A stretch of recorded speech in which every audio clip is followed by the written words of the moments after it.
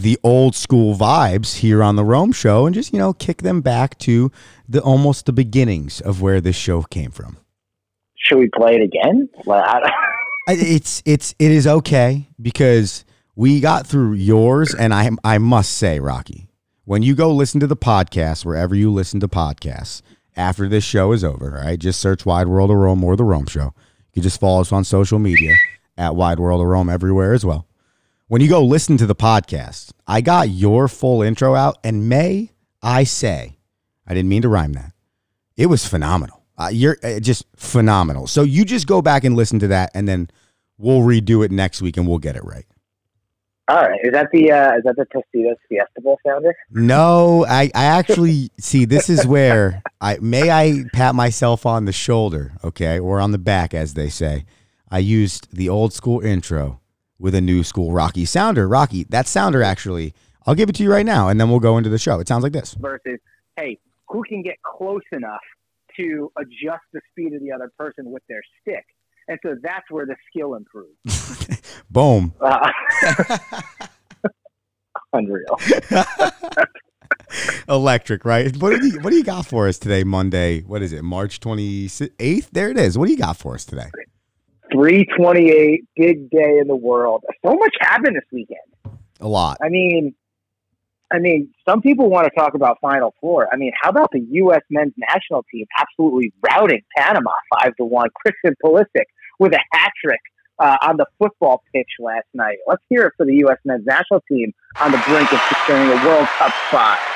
Yeah, and I think that's what most people don't notice about that win, Rocky, which I don't know how many people that listen to our show fully follow, both the U.S. men or women's national team.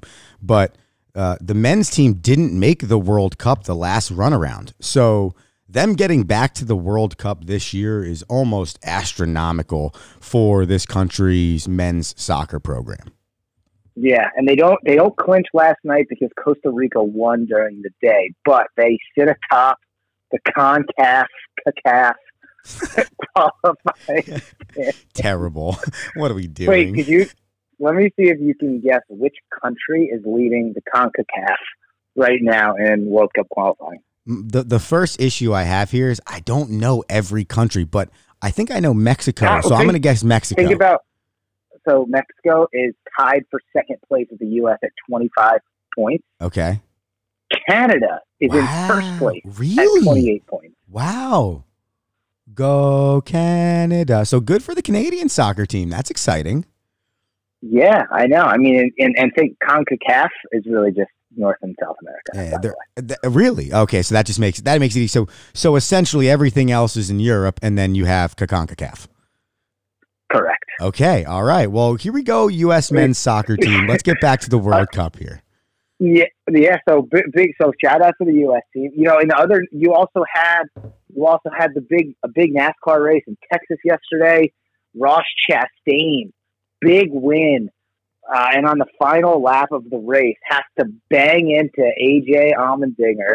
He knocked AJ Allmendinger into Alex Bowman to get rid of both cars so he could regain the lead and win. And it was like a classic rubbing his racing moment, and everyone's cool with it because like AJ Allmendinger banged Ross Chastain to take the lead early in the lap, and everyone's like, no, that's just racing, that's rubbing, and everyone's cool with it. And it was electric. It was awesome.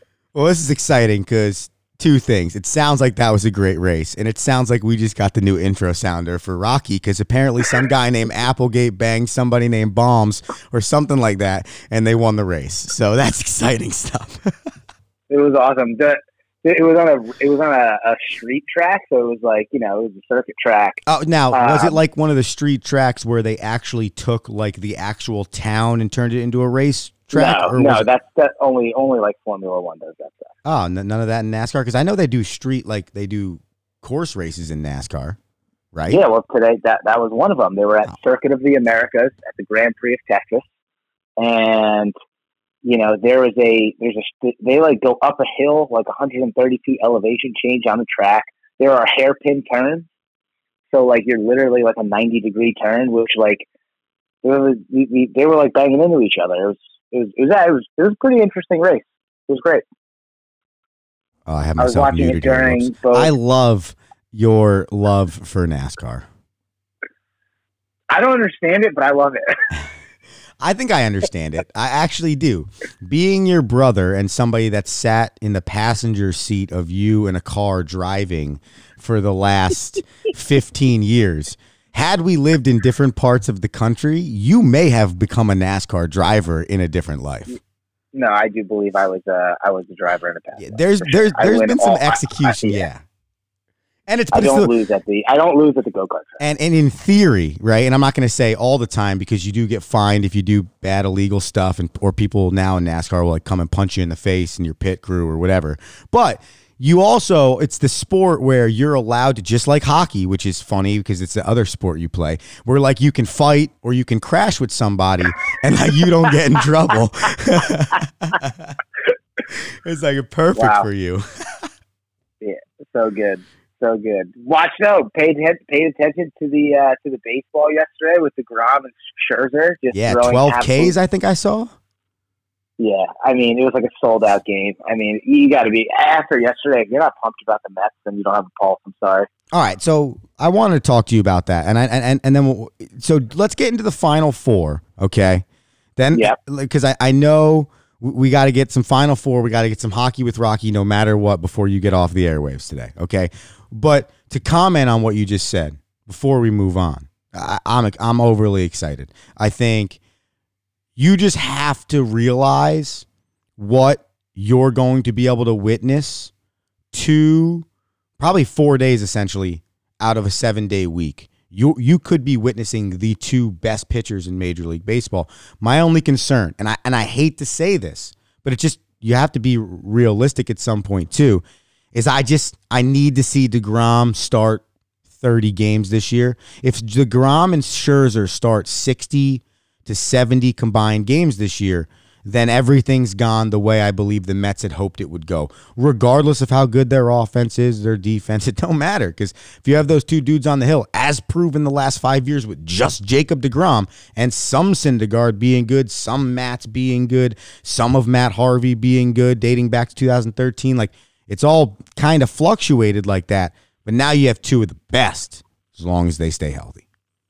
And I want to see them work in, I don't think they have the arm for it, but I would love to see them work in a 6-man rotation while they achieve the 30 and 30. So would you almost essentially want to see them like skip each a start or like a 6-day schedule? I don't know how you would do it if you would have to go offsetting sixes, but if you just went full year 6-man rotation, you'd have 27 starts. So my thing is like, I like to mix in the 6 because early in the season, I'd rather than take an extra day of rest than see them on a pitch count, because we're not maximizing their ability if we're taking them out in 6 innings because of a pitch count. That's fair. I agree with that to a degree, because I do think in Major League Baseball, it's different than college baseball. They have spring training, whereas our guys don't. So after 4 innings and 60 pitches in their first start, we're going to start to look to get them out, because it's almost essentially the first 10 to 15 games are in theory spring training, learning about your staff, learning about what guys you can use in different spots, how long, whatever. So you're right. I just feel like there's no getting around that. Because maybe it's like pitch count to Memorial Day, 6-man rotation through, June, July, and a little August, and then you've got your arm strong enough to go long distance. You've got the long distance practice, and then you settle into your 5-man and get ready to go on 3 days rest in the playoffs. Yeah, I don't disagree with you that there has to be a specific plan for both of them. I don't know which one's right or which one's wrong. I got to think about it a little bit longer. So let's break down the Peacocks run. Let's break down the Final Four of some big name programs. We'll get some hockey with Rocky, and then if we have a little bit of time before you leave, we'll finish up with the Metropolitans to Major League Baseball. I like it. I like it. What is it? 1963 or 1950, 1970 with the Final Four here? Yeah, there's actually no 3-point line in this Final Four because it's dating back. No 3-point, no shot clock. Yeah, it's straight up just 2-point basketball the way it was meant to be played. High shorts, high socks, man. It's gonna be exciting stuff. Yeah. No, but it's crazy. And I was thinking, okay, give me your thought, and then I'll give you mine. No, I think we're going to say the same thing because it's crazy how you end up here when you thought it was probably the most parody-ridden. Yes, yeah, it seems I know. How is this the place we got to when all we've watched this whole tournament was random teams and random seeds win these games, and yet if you really broke it down and went back and looked at the bracket the way the bracket was meant to be, presented to you based on how certain teams should be able to have an easier route to the Final Four, UNC being the 8th seed, okay, a little off, right? That's probably why you have this random all 4 programs that have existed for like 80 years and won national championships in the Final Four. But I think when you really do look at the bracket back, you're like, wait, hold on. Like, it's kind of obvious that this would have been the path for both of these teams. I mean, I took Kansas for at least one of them, and I was like, I'm proud of myself for that. But it's crazy that it's all 4 of these. Well, yeah, it is. And, like, you look at, and then, I keep thinking, I thought of 2 things yesterday. The first is football. And, like, hey, it all works itself out. You don't have to sit in a room and decide which teams are the best. When they play, they all figure out who the best is. Right. And everyone likes it. So if you expanded your football playoff to 8 teams, everyone would be pumped because you get more excitement. You get a couple of parity games, but at the end of the day, the national championship, no one is going to argue. Like, no one's arguing this national championship. They're all like, I can't believe it. But, like, everyone's like, wow, these are good teams. I mean, think about it. North Carolina beat Duke at the end of the season.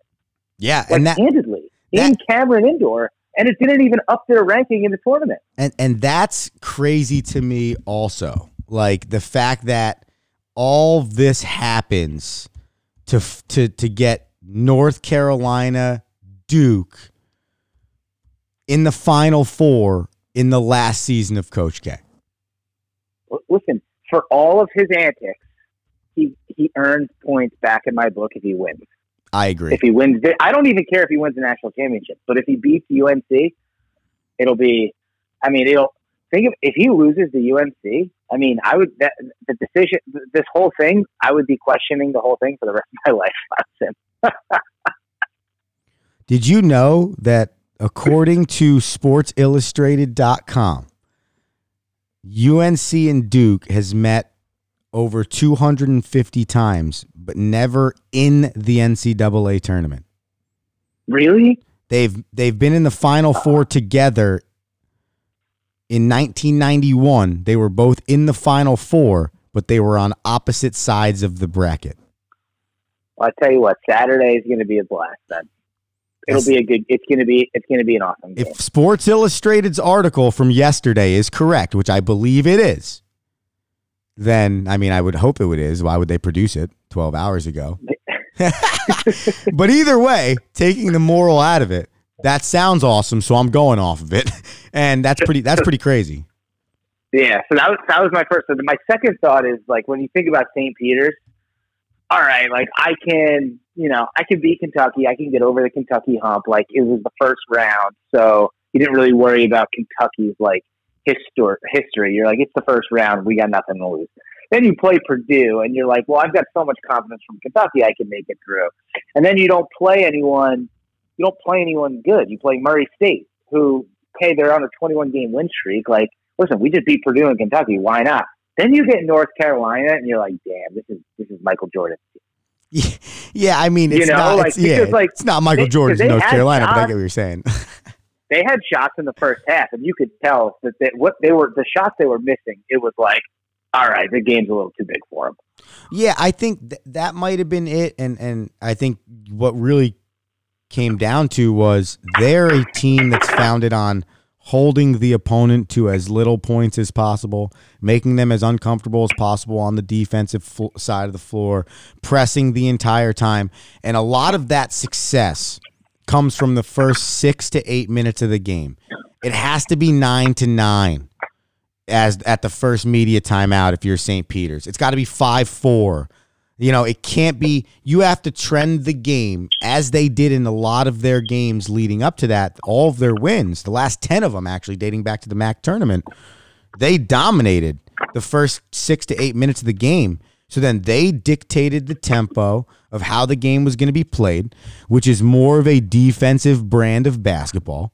And that's how they beat these bigger programs with bigger players and better shooters. Because at the end of the day, when it's shot up to shot up, 3-ball to 3-ball as today's fast break seems to be in every level of basketball, St. Peter's isn't going to hit as many 3-point shots as others will. And UNC, who also was a really great shooting team, especially down the stretch, proved that. And unfortunately, but I mean, that was an awesome run, Rock. I mean, and I think I believe in the next 2 days, you'll probably hear that he is the head coach at Seton Hall, Shaheem Holloway.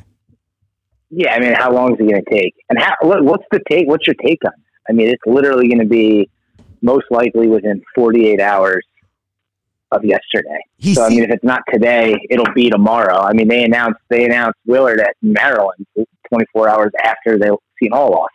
Yeah, no, it happens quick, and I've heard through some coaching circles, and I know I'm in the baseball world, but who knows, that it's almost like already a done deal prior to them even playing in the Sweet 16, which makes sense. What's the difference? What's the difference in the recruiting calendar?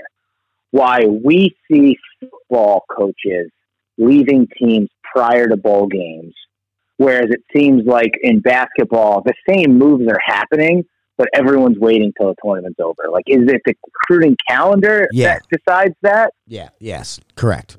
Because all of the things, at least that I've witnessed in basketball and football in my time in college athletics, is in football, January 1st through like the end of that school year is prime time recruiting. They're going to like high schools every single day, because all of these high schools have spring practices now, which is essentially the finish up of recruiting. They have all these All-American games, all that yada, yada, yada stuff. And they have the second signing period. So the early signing period's in November, and then that second signing period's either in January or the beginning of February. So then you're crunching to get to there, right? And that's also why I think it's February, because it's like the national championship and then like 3.5 weeks till that signing period happens. And so that's their heavy recruiting period. And then basketball, they do a lot in the wintertime, like during their season, because basketball, kind of like hockey, matches up with their recruiting schedule and their playing schedule, where you're going to do a lot of heavy recruiting in those summer leagues and stuff like that. So it's probably more so to do with that, but like in basketball, it's almost like the NCAA tournament, their Final Four, they have their basketball coaches convention there. It almost like ends everything. You know what I'm saying? And then like it's a slow restart process to get back to where you start recruiting again, generally really hard in October and November. Now at the D3 level, you're still finishing up that recruiting class because all the D1s have pretty much finished, and now it's trickle down, and their recruiting process will usually extend to about June 1st. But yeah, I think you are pretty on point with that. So the recruiting calendar, yeah. So I mean, so I think, I mean, do you care as a player? Like what's St. Peter's program going to look like for the next year or two?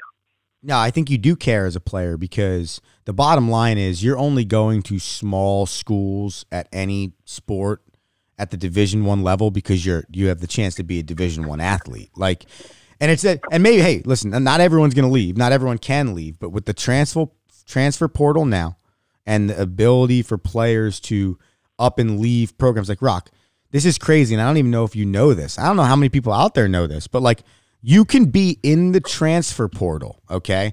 So I can be playing at X school right now, starting in right field, starting at left tackle, whatever, and my name can also be in the transfer portal, so then I can legally have the ability to let schools know that at the end of the year, I won't be here, and then I can go leave.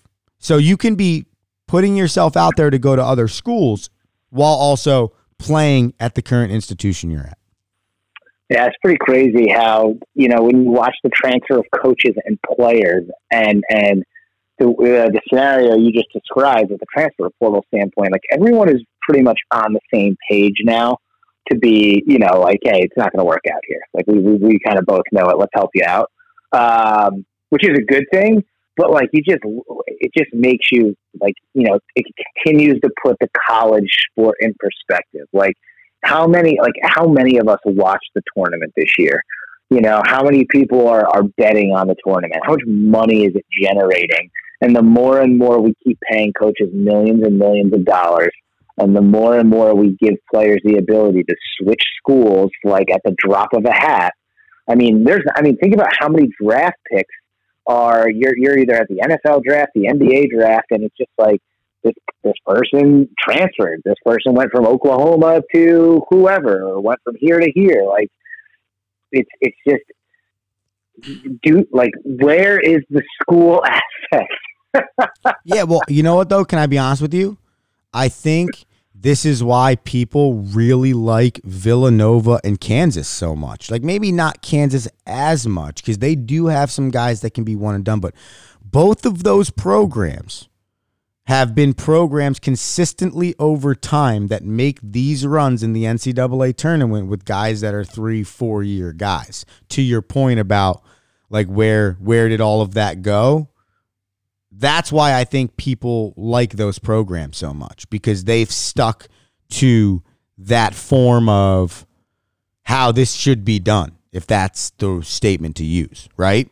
Yeah, no, that's right. Every time you watch Villanova every year, it's like these guys have been, the point guard's always been a senior for like 4 years. Yeah. It's like a 4-year senior every year. And Rocky, I tweeted this out the other day, and I know that you might not be fully invested on the Twitter sphere. So I'm going to read it to you, okay? I'm a big Twitter guy. All right, huge Twitter guy.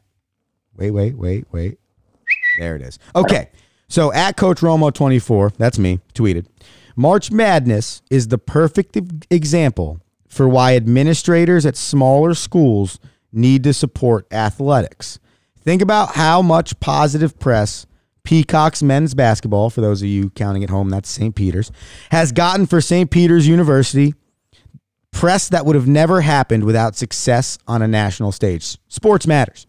And like, that's just the bottom line. So you asked the question earlier, does it matter? If Shaheem goes from St. Peter's to Seton Hall, what does St. Peter's men's basketball look like over the next 2 to 3 years? I bet it looks different.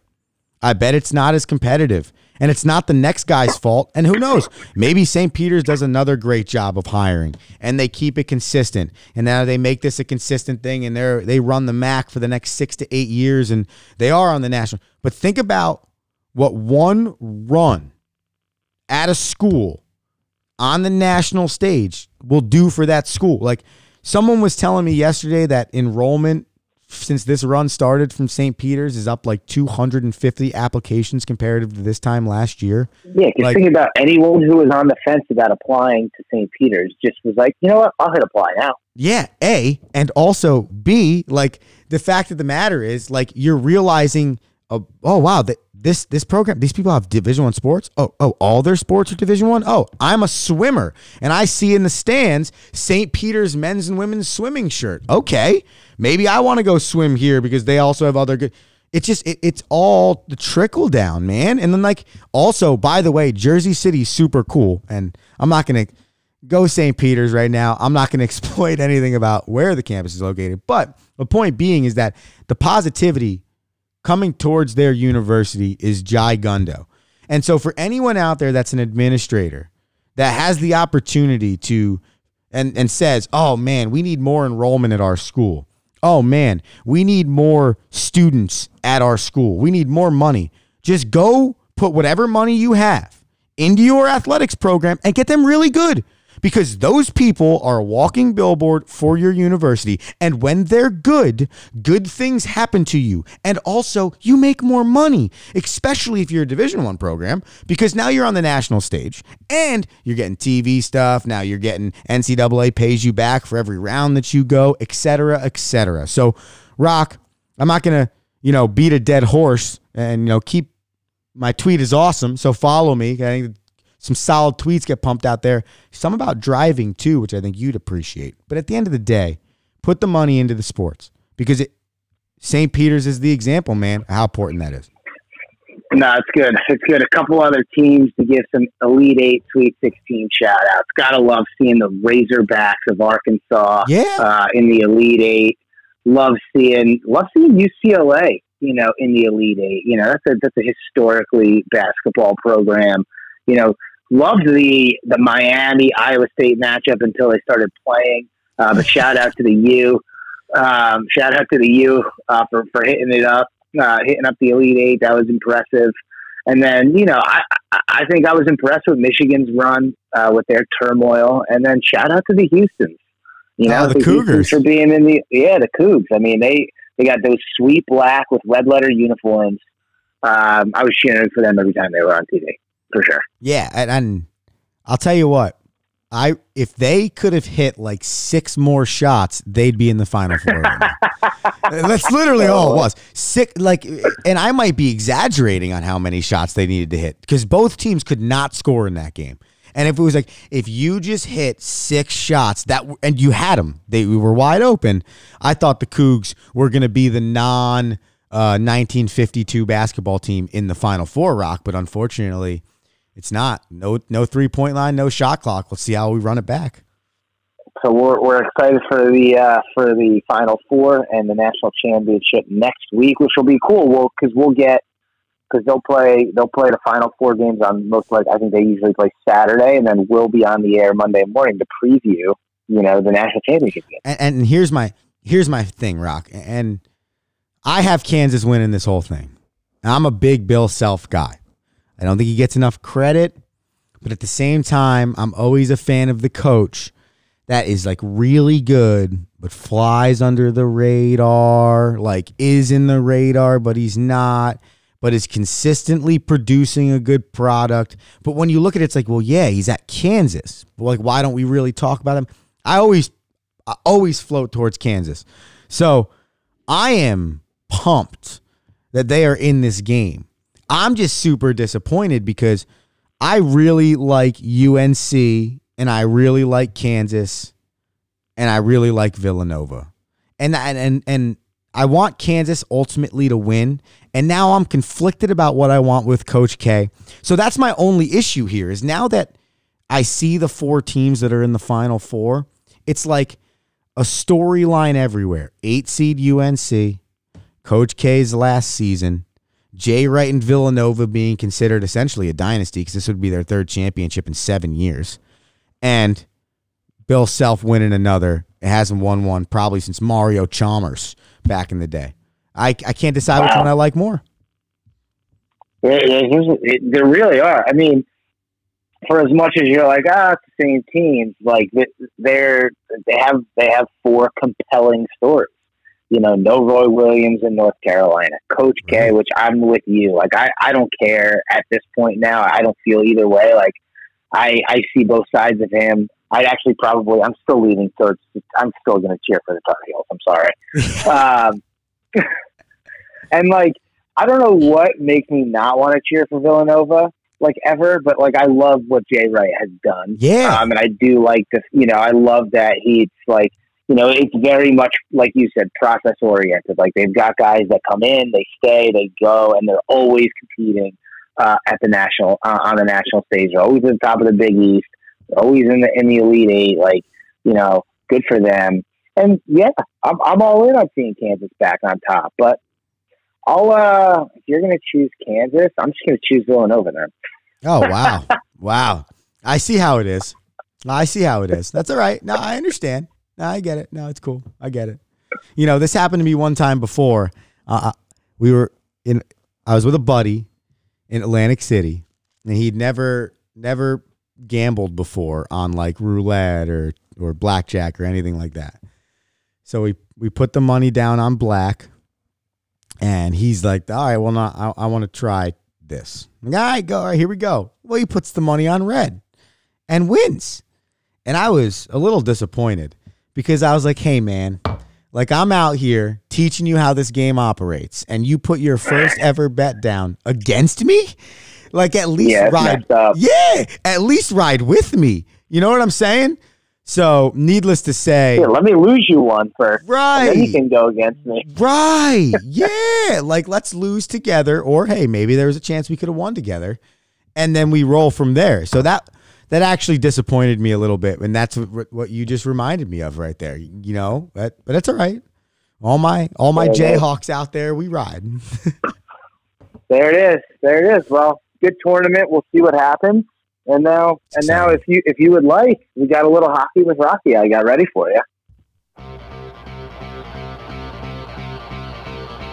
Now, inside the glass, hockey with Rocky.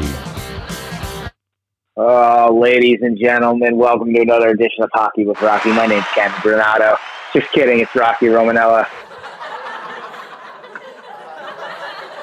We're fired up here. The playoff races are absolutely heating up. People are jockeying for positions. I don't know if you've caught any games over the last 7 days, but they've been very much playoff-oriented, very much physical, very much tempers are starting to heat up. People are starting to establish their both physical and mental dominance of the opponents that they believe they will be facing in the first round. A lot of stuff happening. So I've got a couple of cool stories for you. Then I figured we could talk playoffs and maybe a little Rangers. Got it. Go ahead. First cool story. Nick Backstrom scores his 1,000th point in the NHL. And earlier in the day, the Capitals gave out 1,000 red balls like that are apples. Technically apples, but they're balls. They're not real apples. And when Backstrom scored a goal to get his 1,000th point, everyone threw every single ball onto the ice. That's sick. That is awesome. What a great idea. And speaking of the Capitals, we never talked about Ovechkin either. Ovechkin, passing Yager? Yeah. Third all time? Yeah.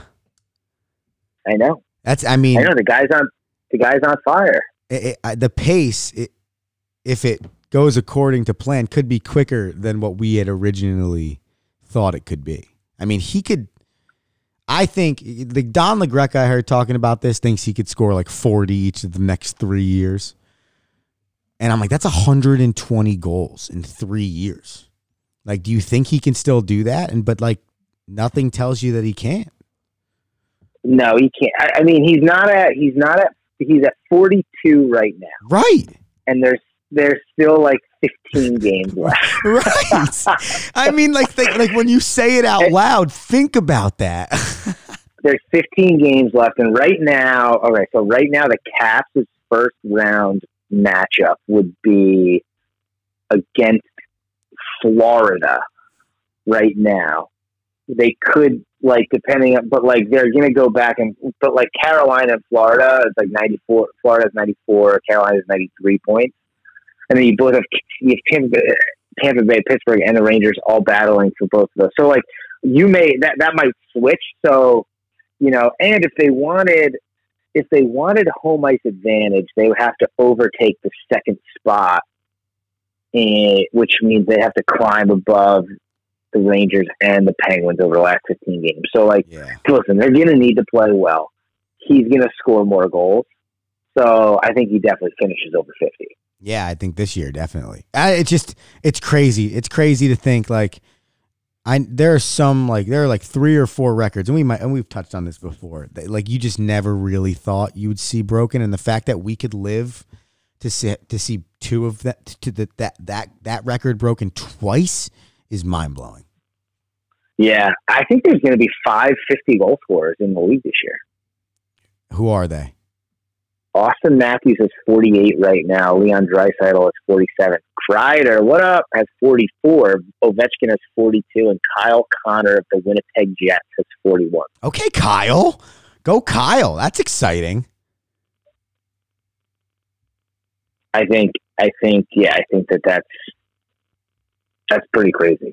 So you got that. Then you've got Evgeny Dadonov of the Vegas Golden Knights So Evgeny Dadonov at the trade deadline gets traded. Yep, gets traded to the Anaheim Ducks.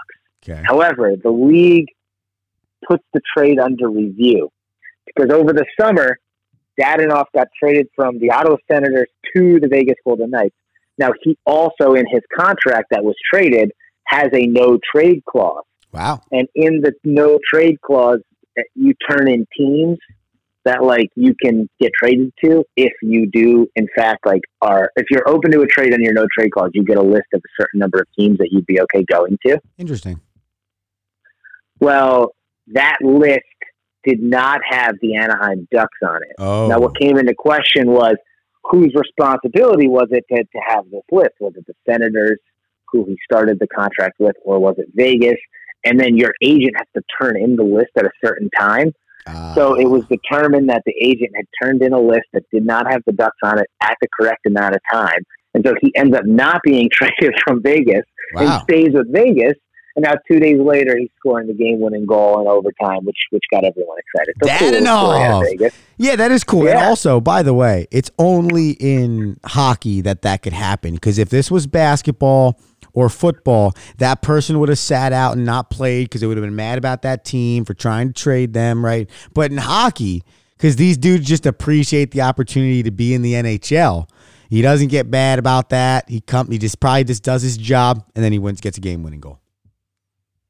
Yeah, there you go. So that was, well, yeah, I mean, the other thing is, too, like, I think the players on the team usually help out there because it's like, the business, and, like, everyone's like, because guys want to play, like, guys, it's different. Like, guys, you can't be about yourself in the NHL because you'll just never make it. So, like, it doesn't matter if you took that stance, no one will want to play with you after. Right. That makes sense. So, whereas, like, in the NBA, guys are like, no, he's right. He should be sitting out. Yeah, Dadonov really made out there, though, because the Ducks are on a 9-game losing streak.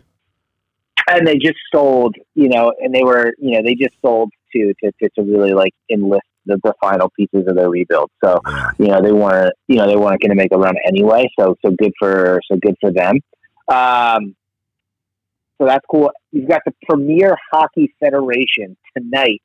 9 p.m. Isabel Cup final, Connecticut Whale versus the Boston Pride. That is the Professional Women's Hockey League. If you're wondering what the Premier Hockey Federation is, they took women out of the name. So that game is happening tonight, which is exciting. Watched the little semifinals yesterday. Where can I watch that? Pretty cool. Tonight, ESPN2. Oh, that's pretty awesome. And yeah, I was watching the Connecticut Whale Minnesota Whitecaps yesterday. The semifinal game was on midday. Wow, that's exciting. Good. Well, and I think, in my opinion, much how I feel about soccer, I think women's hockey is equally as entertaining to watch, especially at the professional and international level. Yeah, it's exciting. It is. It's exciting. Fast. So, like, they're fast. Yes. Yeah, and it's good. So the Whitecaps, Minnesota Whitecaps, in the preliminary round beat the Metropolitan Riveters or Riveteers, I guess. Yeah, it's the I've 4-1 seen that logo. It's a sick logo. Yeah, the Boston Pride beat the Buffalo Buttes 6-0. And then on the semifinals yesterday, the Connecticut Whale beat the Whitecaps and the Pride beat Toronto 6 to get into the final. So that is setting up for a Premier Hockey Federation final. And then I need to talk a little bit about the Rangers because you just got to love the way they're playing and the response from the Devils game the other night. We have a caller right now, actually. Fantastic. Who is it? I don't know. It just says wireless caller from Metuchen. We're going to find out. Hello, caller. Hello. How are you? You are on the air. Oh, hello. Who is this and where are you calling from?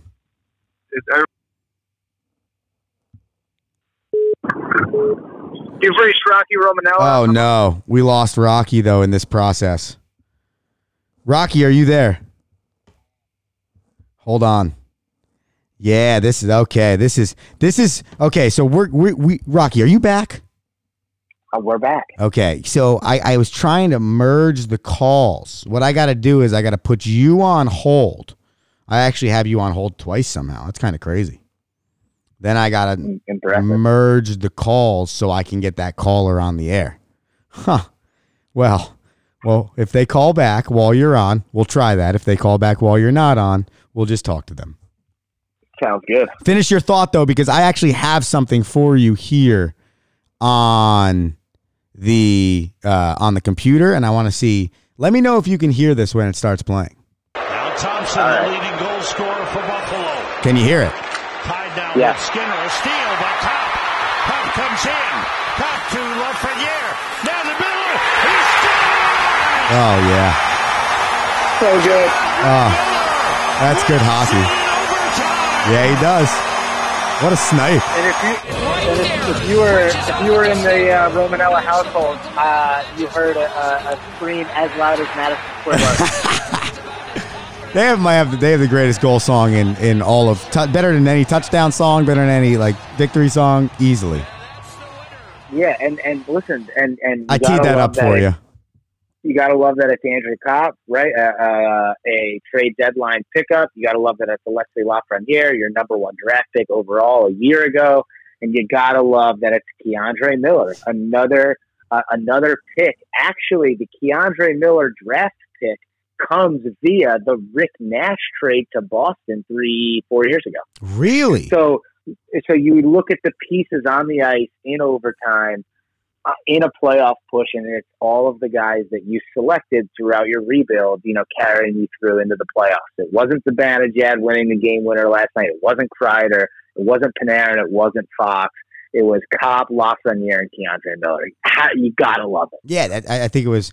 And when he scored, I was like, wait, I thought JT Miller wasn't a Ranger anymore. And then I realized who actually had scored, and I was like, this guy must be a young dude. And Keandre Miller has now been paired with Jacob Trouba for the last 2 years, and the pairing has just absolutely come together. So think about that. You put a rookie last year with a veteran, and they've stayed together for 2 years.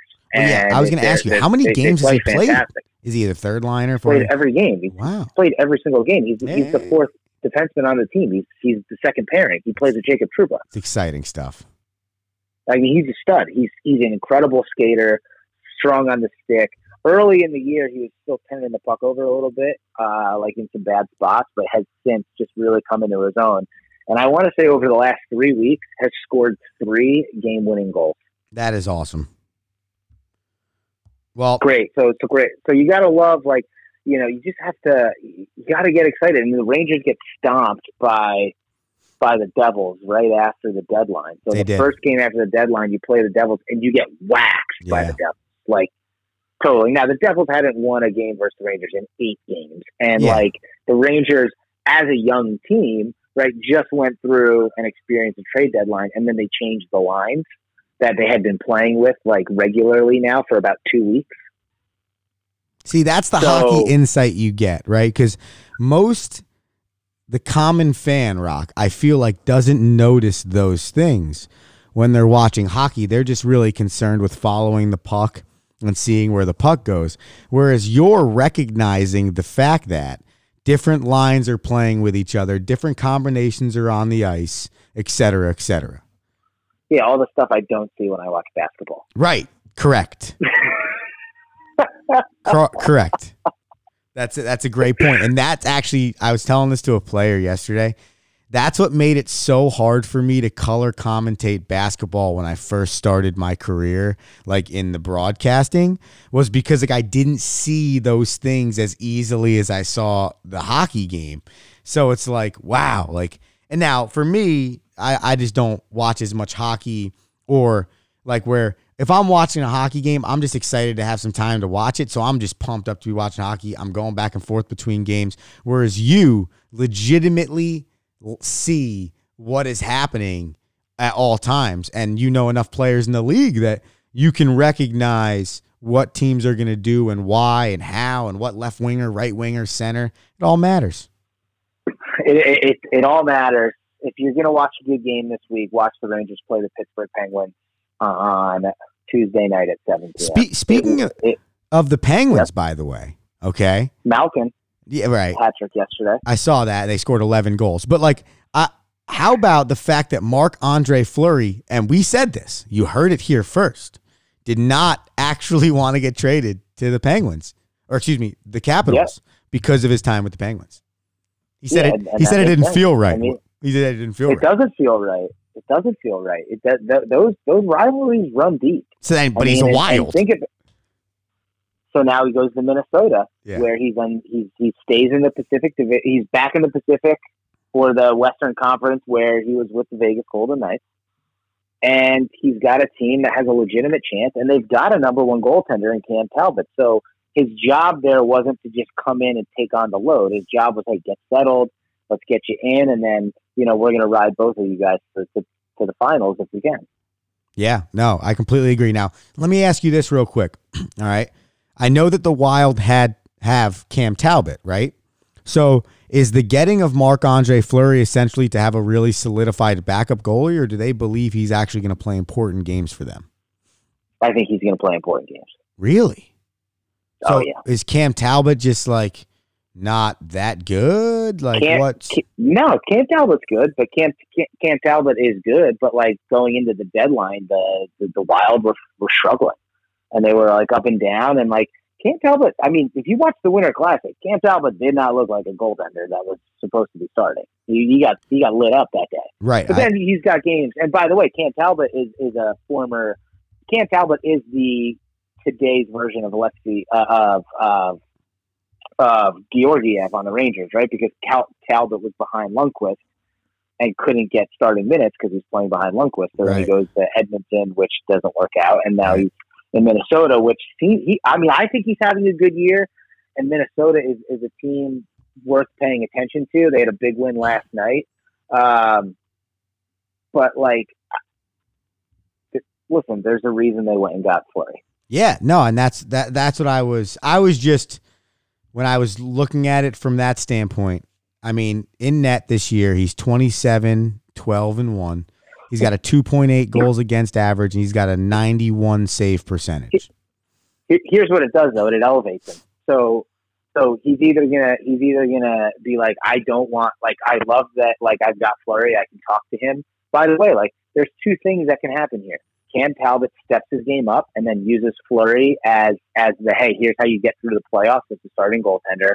Or Cam Talbot sinks and you've got Fleury to step in and take on the load, and you still got a Stanley Cup goaltender in net for you. Yeah, no, that's really the play. It's one or the other. Either way, they believe it benefits their team, and I would agree with them. And Fleury's numbers are essentially the same this year with where he was prior to Minnesota. So I think you just say to yourself, all right, well, now we have moves. So if we come out one day in the first period, Talbot gives up 2 bad goals, we put Marc-Andre Fleury in and we ignite the team. Yeah. He just showed up to work one day and they're like, hey, by the way, we just got someone to replace you. We don't want him to, but we want him to help you get better. Yeah. But you know what, though? Like, and Dad and I were talking about this yesterday, right? Because he spoke with Carissa's team. And he told them, like, the one crazy thing about college athletics is the coach is always recruiting your replacement. And, like, that's essentially what the Minnesota Wild just did. They're like, hey, we're not saying we're done with you, but we got this guy that could be just as good as you right behind you. So if you don't play very well, that guy's probably going to play. No one's here forever, so it's only a matter of time. Yeah. So he's got to be thinking about it. And I like Marc-Andre Fleury. Yeah. Huge fan. No, he's awesome. He's got a lot of superstitious kinks. He talks to his posts. It's some great clips of him out there on the Twitter sphere if you wanted to Google him. But sure. But yeah. So there's hockey with Rocky. You got where do you play junior hockey for me? I mixed it up in honor of March Madness because I actually really do feel like you know this. But if you don't, then well, I really ended your streak on accident. But either way, all right. Where did the one they call Coach K, Mike Krzyzewski, where did he play? Or I'll take either one. Play college basketball, or what school did he coach at prior to going to Duke? It's the same answer. It's a small school, isn't it? No. Is it a big school? Yeah, it's definitely, let's go with it's a known school. It's not a known basketball school, though. No, it's not. It's known for a known football school. No, it's really known for not things related to sports, even though they have Division I athletics. Oh no. So it's an Ivy League school. No. I feel like I've heard this before. You have. It's not Ivy League. All right. So they're known. Have they ever made a run at the National Basketball Tournament? No. Oh, well, not in your lifetime. It's gonna No, it's real. It's all right, so, when you hear it, you're gonna be like, I'm so mad at myself. All right. So Bob Knight coached him here. I mean, that would be, well, it can't be Indiana. Correct. And Bob Knight went to, where did he go afterwards? Texas Tech. So it wasn't Texas Tech. I don't know. I think he went to Middle Tennessee State. That's such a reckless guess. Do you want to know, or do you want one more guess? And I'll give you one more hint. You can give me one more hint. Okay. The football team at this school plays a really big game against another football team at their school. Navy. I knew this. No, it's Army. Or Army. Once you said that, then I knew it was military. And then it makes sense because I have heard that. I did know that. I know you knew it. I'm like so sad. I was like, oh, maybe we'll finally get one that isn't hockey. Nah. He goes, nah. Oh, man. Well, your 7-game winning streak comes to an end at 8-8. So now you're 8-9. All right, but you're back and closer to 500. That's good, and I almost just got smoked by a Nerf gun. That's actually from Rocco, so. That's electric. Good for him. that is well, stuff. Listen, Romo Sapiens, it's another Monday here. I'm happy I could be a part of it. Thanks for having me, Mr. Romanella. Thank you, Mr. Romanella. We thank you. We appreciate you. You have yourself a fantastic Monday. You tell the team over there at ADP, let's dominate. Yeah, and now that we're closer to April, I will get my baseball research in for the fans. I love it. We appreciate you for that. Yeah, throw gas, mash baseballs. Shout out for the FDNU nights, by the way. I know what's going on there. I'm not going to say it out loud, but shout out. And turn left. No doubt. That's all you got to do. That's it. Talk to you later. All right, man. Peace. That is the one and only, not the one and only. I say this every week, but that is Rocky Romanella, the junior version. So we appreciate his insight every day here on the Rome Show. 12-ounce Sports Radio, Zingo TV, channel 761, Facebook, YouTube, and Twitter Live. I put up an Instagram poll at Wide World of Rome on the Instagram story, and it was a question that was posed by ESPN. And Rocky and I had done this a few years ago when we were in the midst of quarantina, and we did a March Madness greatest sports movie of all time bracket. Okay. Miracle came out as the winner. If I remember correctly, I think it was Miracle.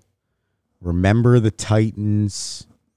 There was definitely two more in the Final Four because that makes four. I can't remember off the top of my head. I got to look it up. Either way, okay, we had this bracket. So I see ESPN put out, what's the best sports movie based on a true story?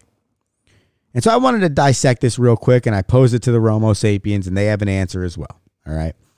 So the movies that they put up as the 10 that I guess maybe really started the conversation were 42, A League of Their Own, The Express, Friday Night Lights, King Richard, Miracle, Moneyball, Remember the Titans, Seabiscuit, and then they have the other column.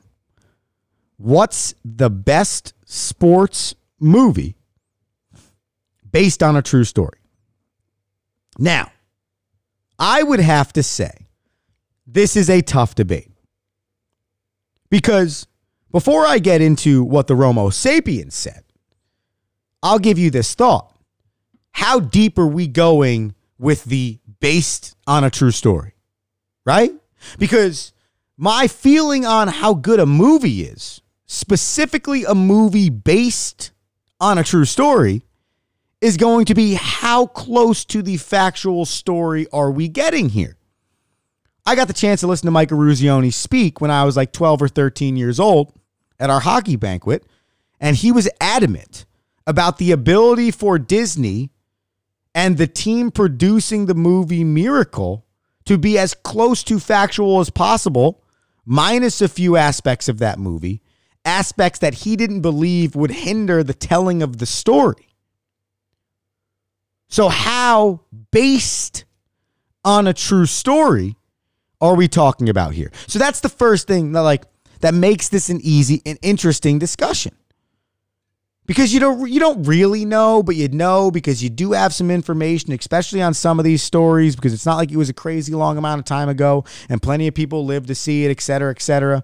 But also half of it is, it's not like today's day and age where there's like social media and I can go back on the video and all of this other stuff and fact check, right?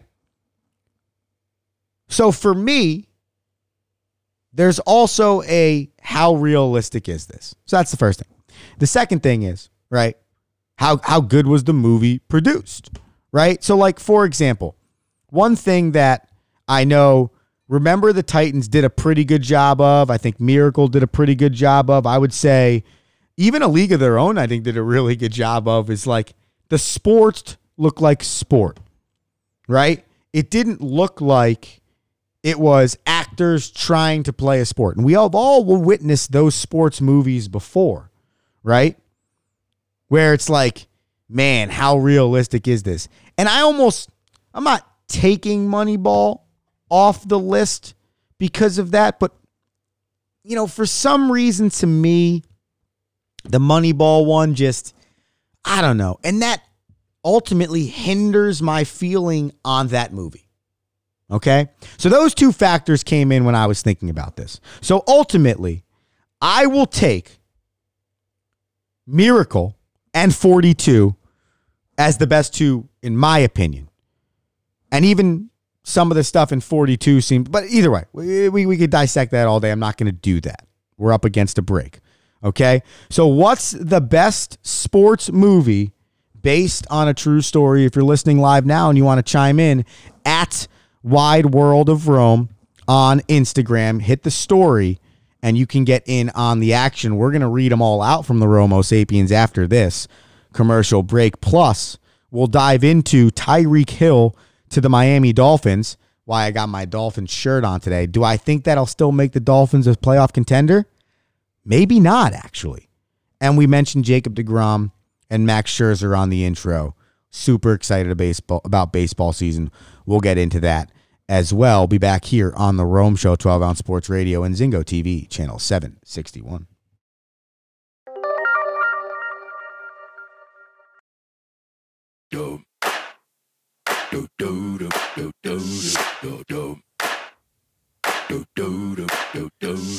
What's going on, everybody? It's the Rome Show here on 12-ounce Sports Radio, Zingo TV, channel 761, Facebook, YouTube, and Twitter Live. I am Andrew Romanello. They call me Coach Romo in the regular world. I was joined by Rocky Romanello for the last hour. If you missed any of it, I'm sorry, because it was great. But you can go back on it. Just check out the podcast wherever you get your podcast. Just search Wide World of Rome or the Rome Show podcast. You can get any of it. I actually just got a text message from a guy that I love. Great human being, Mr. Anthony Rinaldi. He was a co-host with me on the Dab podcast. We were crushing it. That's what got this all started, according to this picture, was today, exactly 4 years ago, in Peacock Nation, Jersey City, New Jersey. And we were podcasting away, trying to figure out what the heck we were doing. And now I'm here. And I know Anthony's out there listening, whether it's today live or at some point on the podcast. He's a great Romo Sapien. But Anthony is the reason we are here. That's a fact. Without Ant, we get nowhere. So, and those Dab podcasts, by the way, ladies and gentlemen, still exist. And boy, were those really enjoyable. So wherever you get your podcasts, you can check those out too. That's DAAB podcast. So he just so much content. Have some fun with it. All right. I told you before the break, we'd get into what the humans said about their favorite sports movie based on a true story of all time. So a guy that we have, on a great human being, Malizi, been a loyal Romo sapien for a long time. He had tuned in last week and made the comment that March Madness is the greatest tournament of all time. Bold statement. I like it. We'll talk about it a little bit towards the end. That'll be my final thought. But Malizi wrote in on this. He said, remember the Titans by a mile. And Will Smith last night needs to be discussed. Incredible husband energy. So, yeah, I don't know if you saw that. I actually have the takes on it here. I can play for the people. If I did it right, I have the visual for people watching on Facebook or Twitter, or even 12ouncesportsradio.com, whatever.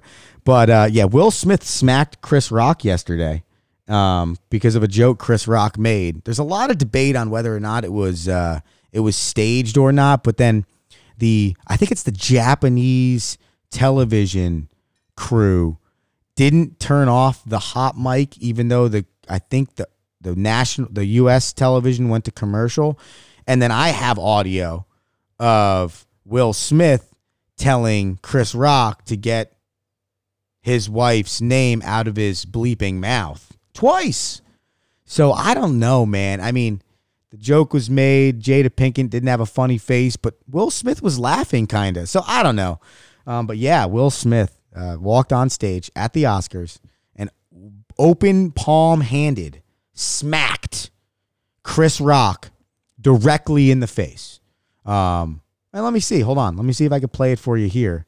And you can take a look at it. But you can at least listen to it at home. I'll tell you that for a fact. Let's see right here.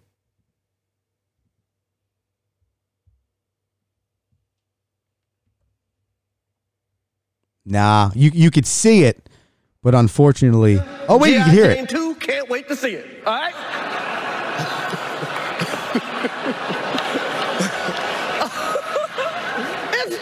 That was a nice one. Okay. I'm out here. Uh-oh, Richard. And here comes Will Smith. Smack across the face. Oh. That was it right there. I don't know if you were watching it, you saw it right there.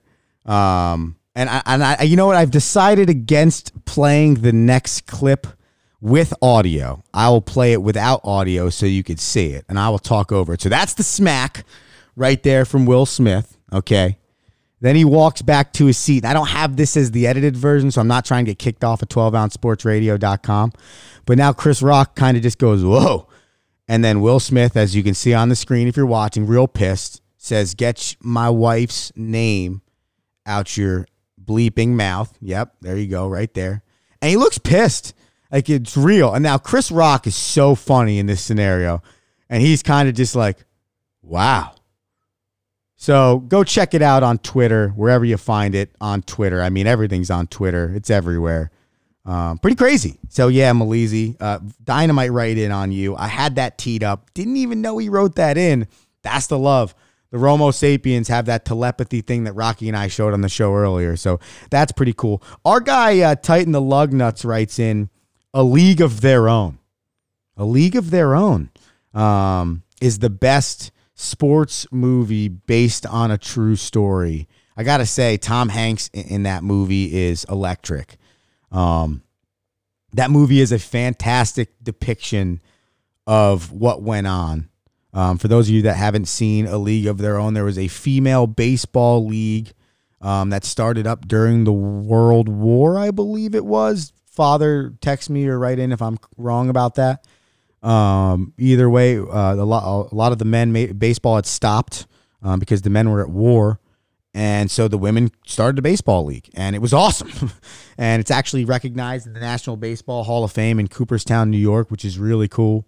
And it was a great, actually, in my opinion, it's a great moment in baseball history. I mean, like, baseball history flat out, straight up, that's a phenomenal moment, because if you think about it, and I think we're learning this now, and people might not want to believe this, but it's true. Sports can die. I've said this on the show before.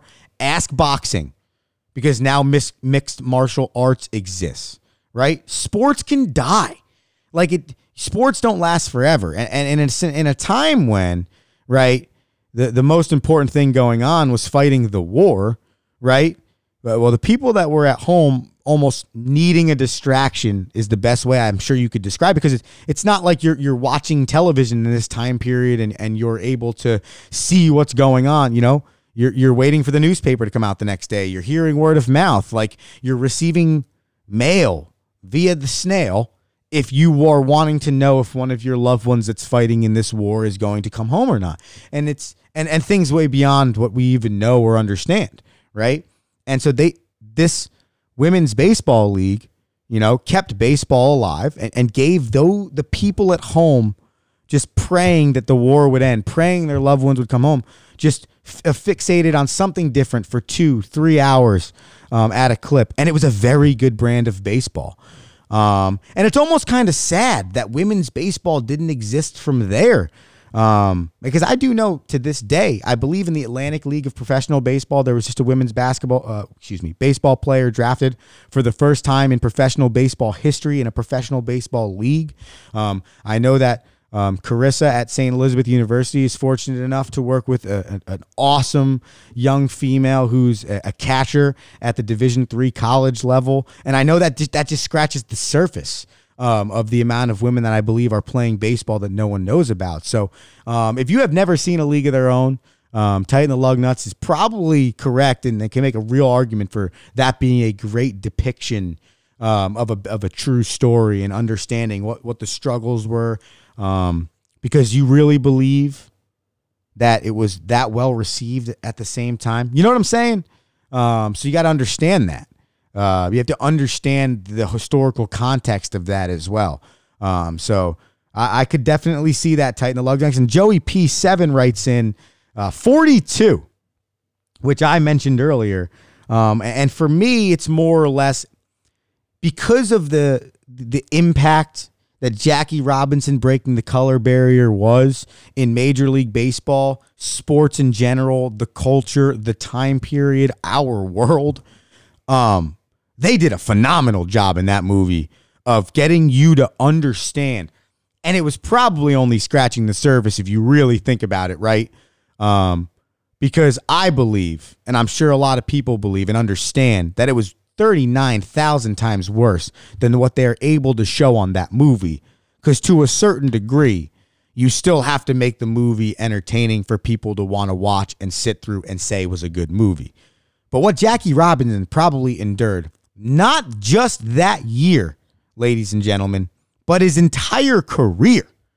Now, yeah, does it get easier as you have guys like Pee Wee Reese in the movie openly showing people that you're on his side? Yeah, it does. But I'm a firm believer that minute depiction, probably the best depiction, is what happens with the Philadelphia Phillies manager in that movie, is as close of a day to day, not month to month, not day to day, of what he probably got from thousands of people on a game-by-game basis, because you got to remember the people that were in the stands. And they depict it a little bit, but come on.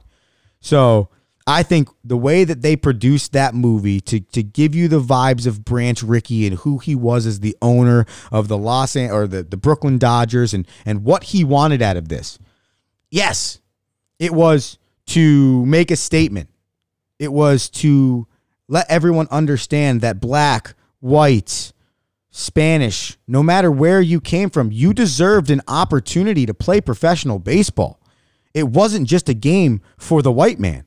And Branch Rickey did a great job of describing and showing who the character and what Branch Rickey stood for. The real Branch Rickey, the man that actually made this happen and why he made it happen.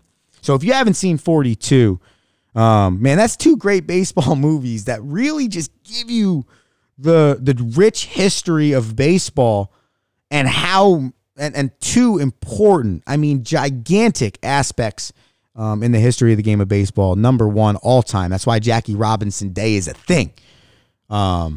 It is truly unbelievable what that man did. And to be as good as he was, man, I would argue Jackie Robinson is the greatest baseball player of all time because no one had to play in the conditions he had to play in. And the fact that he was as successful as he was is pretty freaking impressive. I appreciate the fan write-ins. At always, reach into the show at Wide World of Rome, whether that's Twitter or that's Instagram. And if you want to, I mean, you're more than welcome to reach out to me on my own personal Twitter, Instagram, at Coach Romo24. I read my tweet before. Electric tweets out of me. So you might as well give it a follow. All right, so Tyreek Hill gets traded to the Miami Dolphins. All right. And that's awesome. Cool. I don't even need to go through Tyreek Hill's career. I don't need to go through his statistics. I don't need to tell anyone that's listening to this show anything about what Tyreek Hill can bring to the Miami Dolphins. Okay? Tyreek Hill and Jalen Waddle are now one of, if not the fastest duo in National Football League history at the wide receiver position. Okay? That's a fact. That's a fact. All right? Based on 40 times, cool. All right? That doesn't make a good wide receiver, but either way, I think what you saw from Jalen Waddle in his rookie year and what you know of Tyreek Hill from his entire career, you know these two dudes are going to be legit together, okay? But you will now learn very quickly. It will not take you long to figure out what Tua Tagovailoa is. That's what we're going to learn this year. Tua, are you the guy that can take the Dolphins to the next level? Are you the guy that, with the pieces you now have around you, okay? Because I think what the Dolphins proved last year, now new head coach that says he's going to tailor the offensive system to make Tua Tagovailoa the most successful quarterback he can be for his skill set, which is great. That's everything you want to hear in your head coach. I'm going to tailor the program to the players so that I can maximize the talent of the players in the program and I can get the most out of it that I need to get out of them, I should say. And so then we could be the best team ultimately that we believe we can be. Okay? You got to get the most out of your players' talents.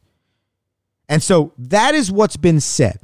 And now you add Tyreek Hill to the mix. You add Raheem Mostert to the mix. You have Jalen Waddle. Okay? These things are in place. A solid offensive line that's only going to continue to get better because they're young. A really good defense with veteran talent returning. And a young head coach that people are really excited about. The Dolphins are ready to win now.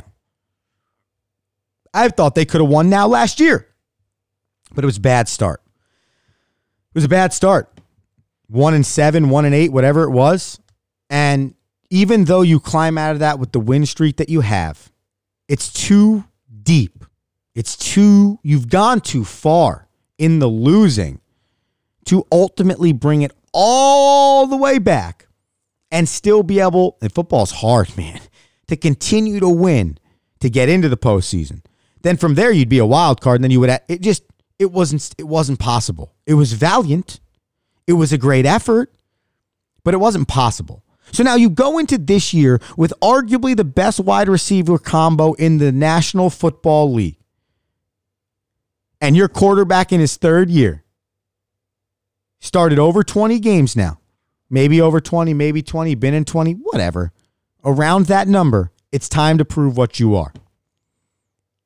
Because if you don't, and the AFC is now a quarterback-ridden side of the National Football League. That's cool. It's a quarterback conference. The Josh Allens, man. In your own division, you have Josh Allen, you have Mac Jones, and you have Zach Wilson. Still question marks out on Zach Wilson. We think Mac Jones is going to be a really good quarterback over the course of his career. Joe Flacco on steroids is what I'm calling him. And you have Josh Allen, who's arguably a National Football League MVP. You now added Russell Wilson to that mix. Plus you have Justin Herbert. And you have Patrick Mahomes. I could continue on. But I don't need to. Because that fivesome right there is electric. Man, maybe Derek Carr can be thrown into the mix. Sure, whatever. Either way, teams have quarterbacks that are established, that are good, that could right now be ranked higher than what Tua Tagovailoa would be. And secretly, I'm not going to lie to anyone here, I was really hoping the move that was made this offseason, because the head coach of the Miami Dolphins was the offensive coordinator from the San Francisco 49ers last year, I was hoping that Jimmy Garoppolo would be traded to the Miami Dolphins.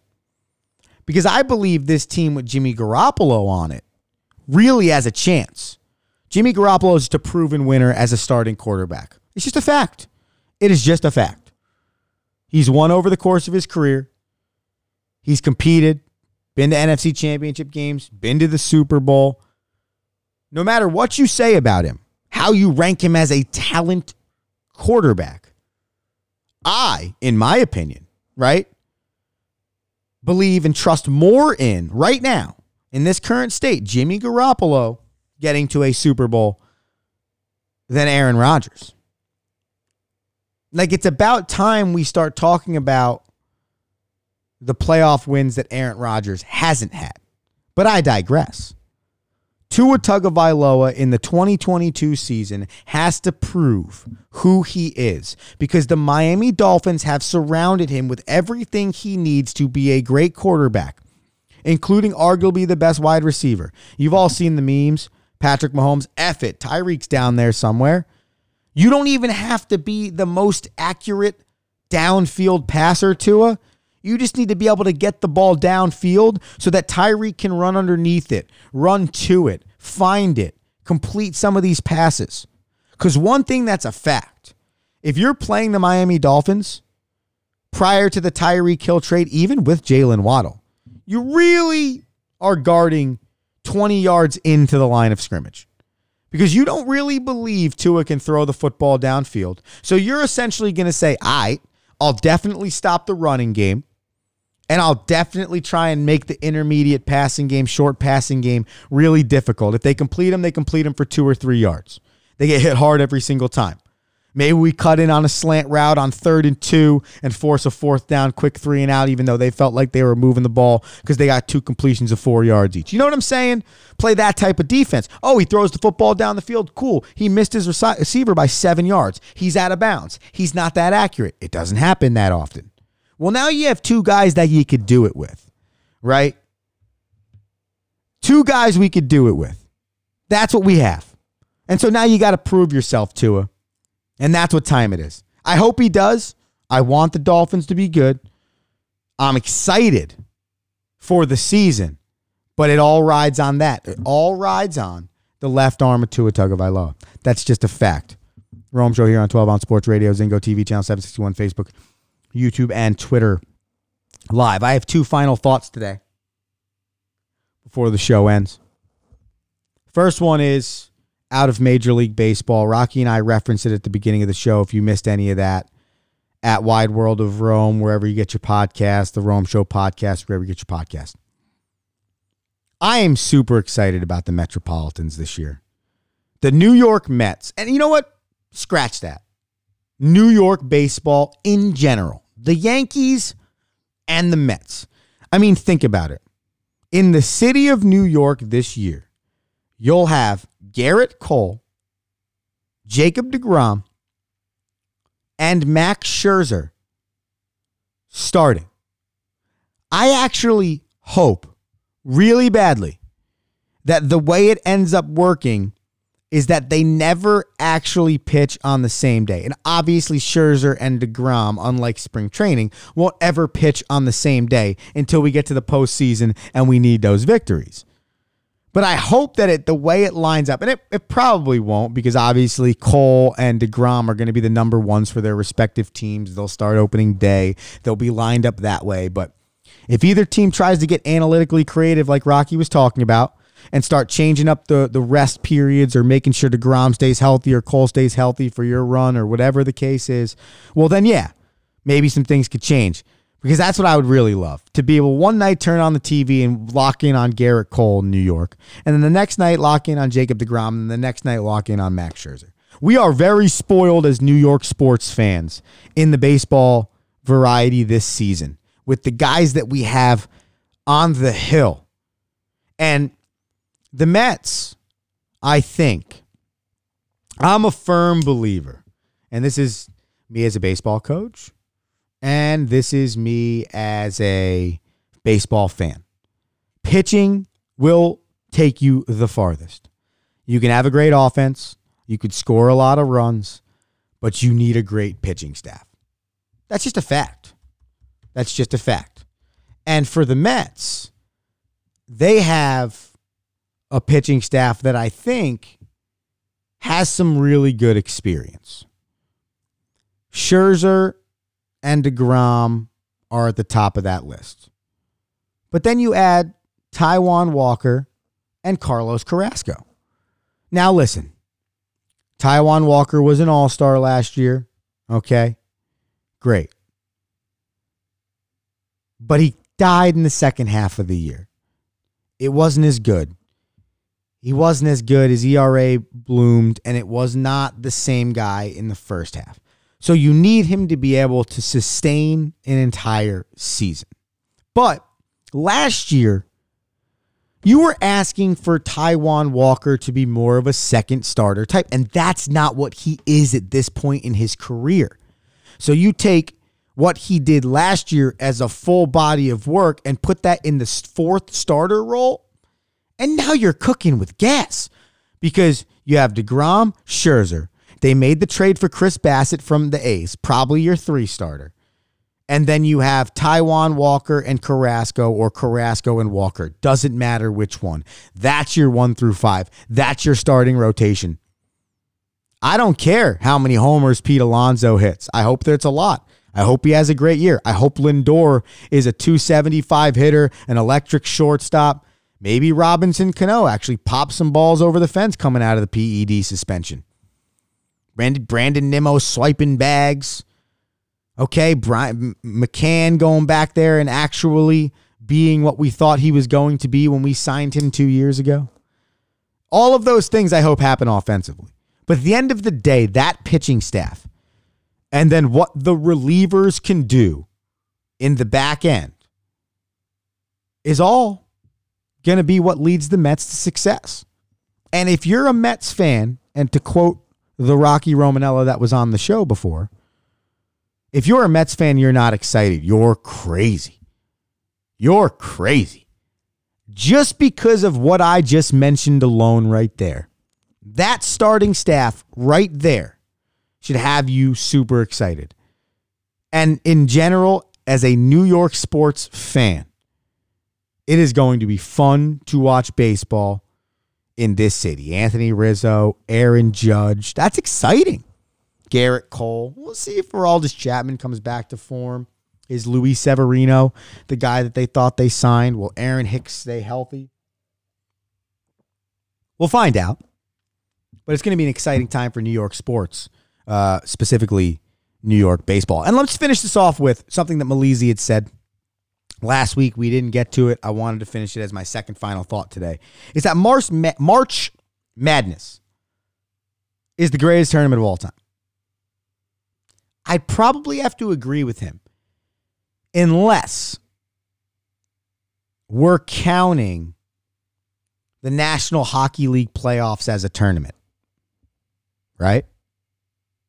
Okay, it is in theory a tournament, but it's not. So since I'm going to say, as I talk out loud here, that it's not a tournament,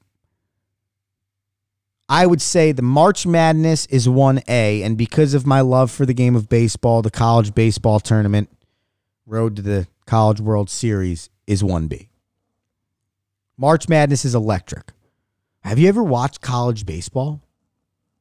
Have you ever watched some of the atmospheres in a regional, super regional in Omaha? And if you haven't, do yourself a favor. Go check it out. ESPN Plus, ESPN3. Probably 5 nights out of the week. No matter what, you'll see it Friday, Saturday, Sunday. Check it out. 2,200 college baseball games being broadcasted over the ESPN networks this year. Check it out. You will find it is awesome. So, yeah, I'm sure March Madness is number one. But, boy, is the College World Series road to it at least 1B.